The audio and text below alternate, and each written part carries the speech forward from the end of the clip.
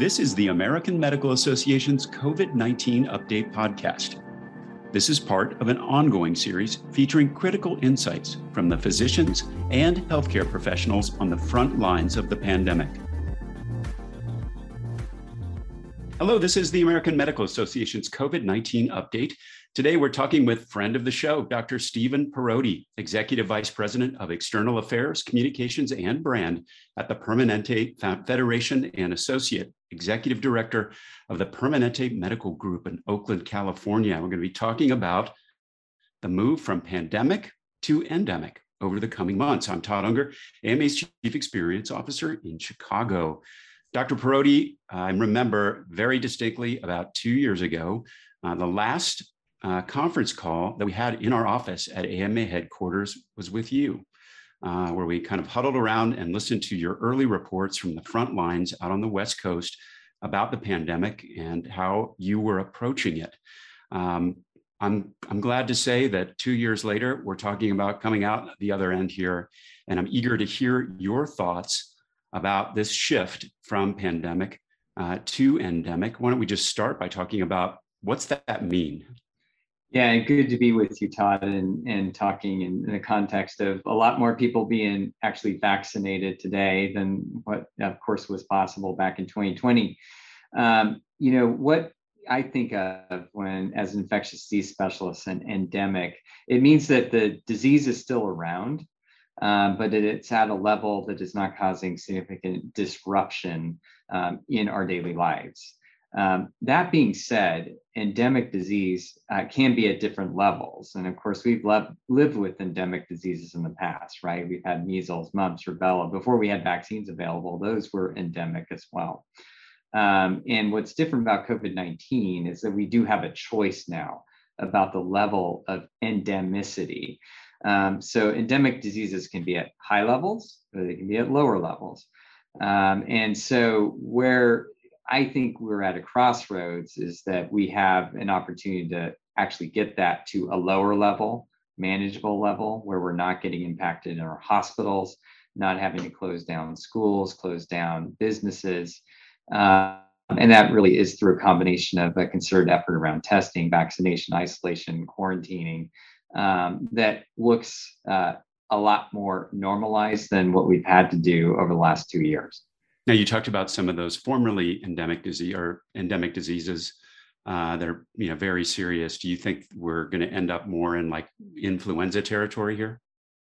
I think what we saw with the latest surge with Omicron, in particular, the vaccinated population and the ones that have received boosters, that for the most part, people had mild disease or asymptomatic disease. So I think that it's within our grasp, particularly with the populations that are currently eligible for boosters, that if we can get that word out, get people's arms, with that booster in tow, that we can move this in a way that the disease is milder. And of course, that's all caveated with the fact that we could always have another variant around the corner. The hope here, though, is that at least so far, vaccine-based immunity appears to provide very broad-based immunity against multiples of variants. How do we know when we've officially hit the endemic stage with this virus? There's not going to be some alarm. I think everybody thought there would be kind of more of a distinct line drawn here. What are the signals? So I think actually the CDC's recent guidance gives us a bit of a pathway for where that's heading. So, for example, initially with the pandemic, we were, and really up until now, have been measuring infections in the community as a marker for whether or not there's significant impact from COVID-19. And this shift to looking at it from a severity of disease standpoint, I think is actually important. I actually endorse that. Where we're measuring based on hospitalizations and the number of people perhaps populating an intensive care unit related to COVID-19. And I think that's actually relevant. It is following the science because of the effectiveness that we're seeing with vaccines. And so I think, a measure of endemicity really is going to look at how many people are developing severe disease at a given time. And if we're seeing increases in that, we've got to take action. If we're not, that's a different set of actions. And that's similar to what we do for influenza year over year. Now, how does immunity, which I just saw a statistic kind of trying to estimate, pretty significant population of folks that have had COVID, and now we have vaccines and Omicron. How do those all come together to drive this shift? That's a great question. And so what you're getting at is that there is a mix of vaccine-based immunity and then natural-based immunity. And both have actually their parts to play here, in my opinion. So the vaccine provides that broad-based immunity. It also appears to be protective against really severe disease. We also have data that if people had quote unquote breakthrough infections, they got Omicron on top of having been boosted, that they actually have an even more robust immune response at post-infection. And for those that haven't been vaccinated and have had natural infection, they have at least some narrow-based immunity to that particular variant that they got infected with. And we now have enough data to say that those folks are still susceptible to other variants, perhaps down the road. But what we're really getting at is that we're getting over time a more immune population. So, we've got populations actually in the US here that now have up to 90% of the population is actually vaccine-based immune. And then you add the natural immunity on top of that, and you're heading towards a place where you are going to, I think, start to see a leveling off. Again, with the caveat that hopefully we don't have another variant out of the blue like Omicron. Yeah, I keep thinking to myself, fingers crossed, every time you say that, and let's hope that we have indeed a window here. One group that isn't eligible yet for vaccines, still waiting for authorization for younger children under 5. How important is it that this population be vaccinated to the move toward endemic? I think actually vaccine-based immunity for children is critically important from a couple of perspectives. So it's obvious for those children themselves that they need the protection, even though they're less likely to develop severe disease, they can.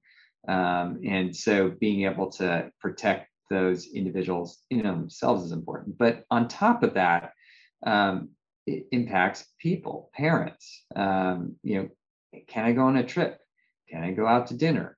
Can I, send my kids to school?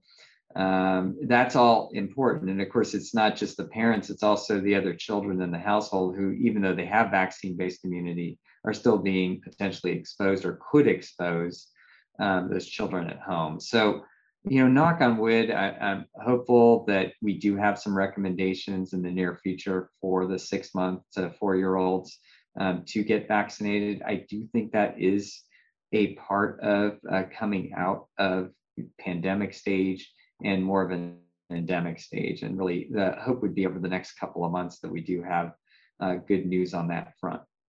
Well, speaking of kind of coming out of the pandemic stage, we've been through mask mandates, and we've had, pretty large scale shutdowns that are, not often part of an endemic conversation, but vaccines are and will remain. Do you see vaccine mandates playing a role as we progress into this stage? So vaccine mandates actually played a role, particularly in the healthcare sector, and actually remain in force based on some decisions that were made at the national level over the last couple of months. And I think that has actually been important. I can speak to, our experience that, we've had less people get breakthrough infections and infections altogether because of the fact that the healthcare workforce is now largely vaccinated.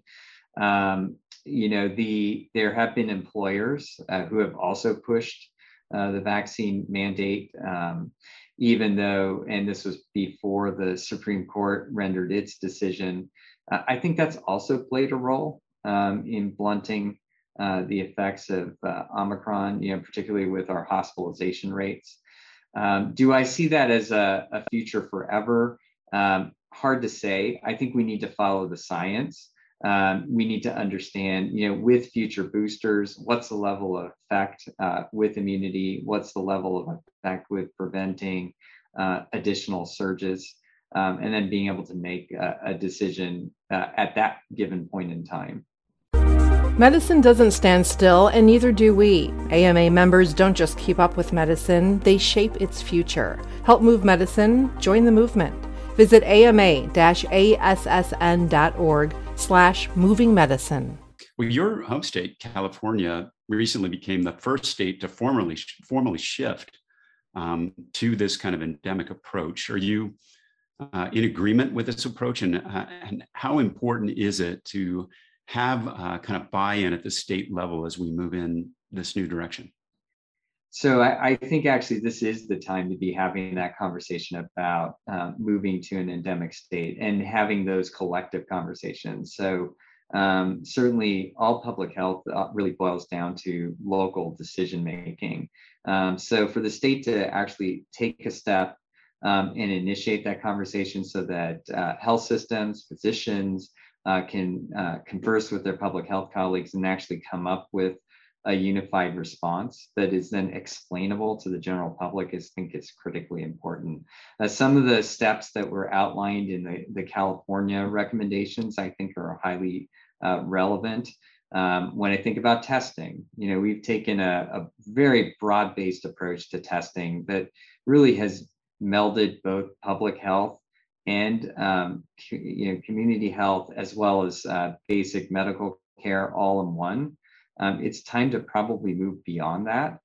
So for example, I'll just give you one with California. They're going to do surveillance testing on wastewater to understand whether there's an increase in number of virions that are recoverable or PCR positive samples, as a way of telling us whether we're actually starting to see increased activity in the community, as opposed to requiring and putting on the backs of our patients or even us as physicians to do broad-based surveillance testing, particularly with the shortages of tests that we've had available. So it's working towards getting to a more sustainable approach, making sure that therapeutics and masks are available when we need them, and setting those thresholds, whether it's hospitalization rates or ICU rates, and then saying, this is the time to put on the masks.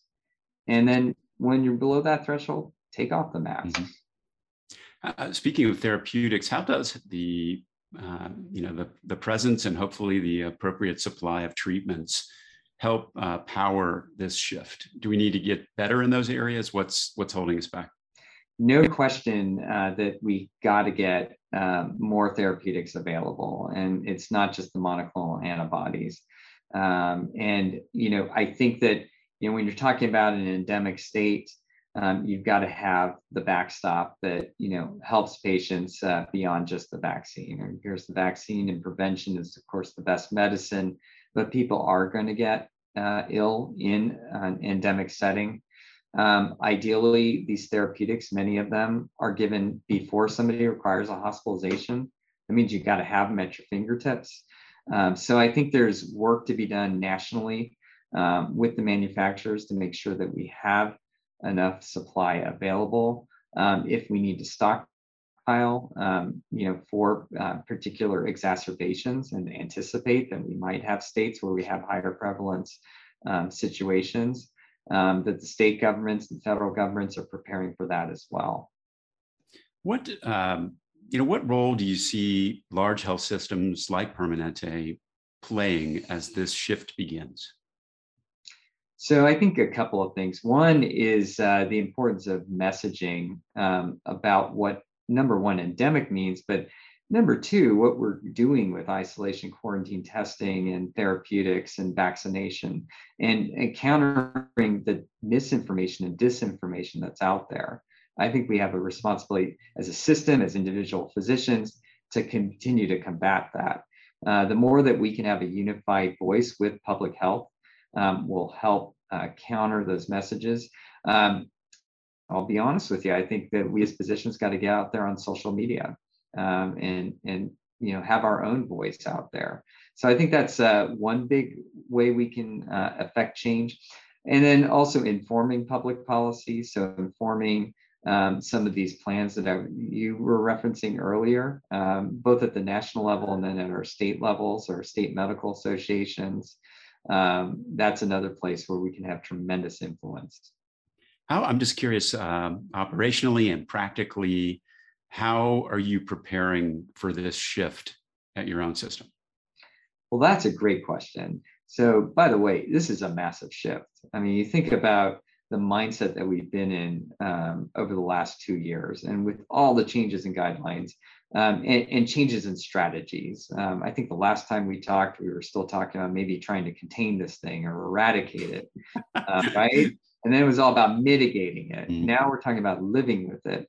And so that is a mind shift, and it's not like a flip of the switch. And so it really is requiring conversations all the way down to the clinic unit level, and talking through people's concerns. And it runs the full gamut and spectrum. Some people are already done with this. They've already taken off all the masks. There are other people who are not comfortable with that at all. And so being able to talk through those things, and then also talk through the reasoning about why things are different now here in March of 2022, as opposed to March of 2020. Yeah, one of the things, obviously, as we've talked over the last 2 years, that characterizes this time is just the constant learning, new evidence, new science, driving changes in how we approach this. Are you finding that people can still hang on with more learning about this mental shift? Let's be honest. People are really fatigued. They're pretty tired here. I think they're also tired of the change, from literally day to day, where the recommendations were flipping, back and forth. So one of the things that we've been doing is we've heard that, and to commit to, we're going to try to, normalize actually the recommendations, and we're not necessarily going for complete perfection with the latest paper that was printed yesterday as a preprint, but to follow what the generalized evidence is, and to try to stick with some general guidance, short of, again, something coming completely out of the blue. I think that's really important. I think people need some stability. Recommendations. That has been some of the messaging that we've been providing, both internally at Permanente, but also to our public health colleagues, that we actually, can we try to stick with some recommendations for some longer period of time than we've had in the past. Yeah, I'm sure in the look back at this, the whole subject of messaging will be a fruitful area to explore, since it's just been such a challenge over the course of these years. When you talk about the mental shift too, there is this element that needs to be put in context, which is about risk. And I had a chance to talk to Dr. Paul Offit, the pediatrician, last week. He's just written a book about risk and medical innovation. And one of the things that he said was just people are really bad at assessing risk, and they put too much emphasis on the risk of the treatment as opposed to the risk of getting it. Talk to me about how you're thinking about risk and how you're advising people on that now. So let me give you an anecdotal example of this. So I remember a meeting where we were talking about, can we be in person as opposed to being virtual? And it was a meeting that was relatively important. And again, as much as we've got technology available, there's nothing like being able to be in the same room, read people, break bread, literally break bread. You actually eat together. And there was again a spectrum of people who they're ready to do it, and then there were other people who weren't. And so what we ended up doing is I said, well, let's actually go through a little bit of an exercise, and everybody's fully vaccinated in the cohort we were talking about. And we said, what's the relative risk of you potentially catching COVID if you have an in-person meeting? And then what's your relative risk of getting into a car accident? And are you driving today? Are you going to go someplace? And when we compared those two risks, people were like, oh, okay, I'm ready to come to that meeting. It's almost like, as human beings, we've got to be able to contextualize risk, because I think when you just throw out numbers and say it's 1 in a million or 1 in 2 million, you don't know what that really means. So I think we actually have to get to levels of being able to talk to our patients, talk to the general public in ways that are much more consumable and understandable. You mentioned earlier in the conversation, there's always kind of an asterisk after, what we say, which is, provided there's not a new variant. Do you feel pretty prepared? Should there be a development on that end about how to kind of shift quickly back into the pandemic mode or prevention mode to prevent something like this from happening again? So I think that actually that is going to be one of the big learnings coming out of this whole experience, is that we need to be better prepared. I am encouraged, actually, and I'm looking at this from like a national policy perspective, that hopefully they're going to move something called the Prevent Act forward, which is actually to have a better prepared public health infrastructure and making that investment.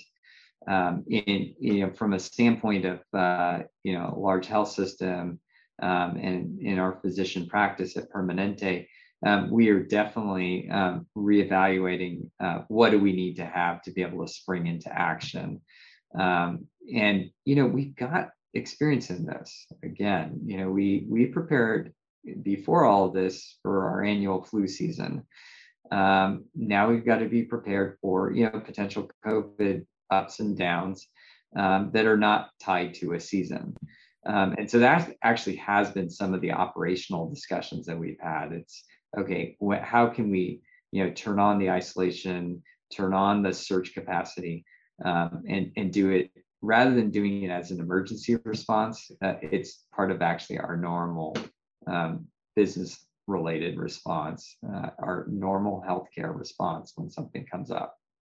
That is going to be so important. Dr. Parodi, I just want to say thank you for your continued thought leadership over these couple of years.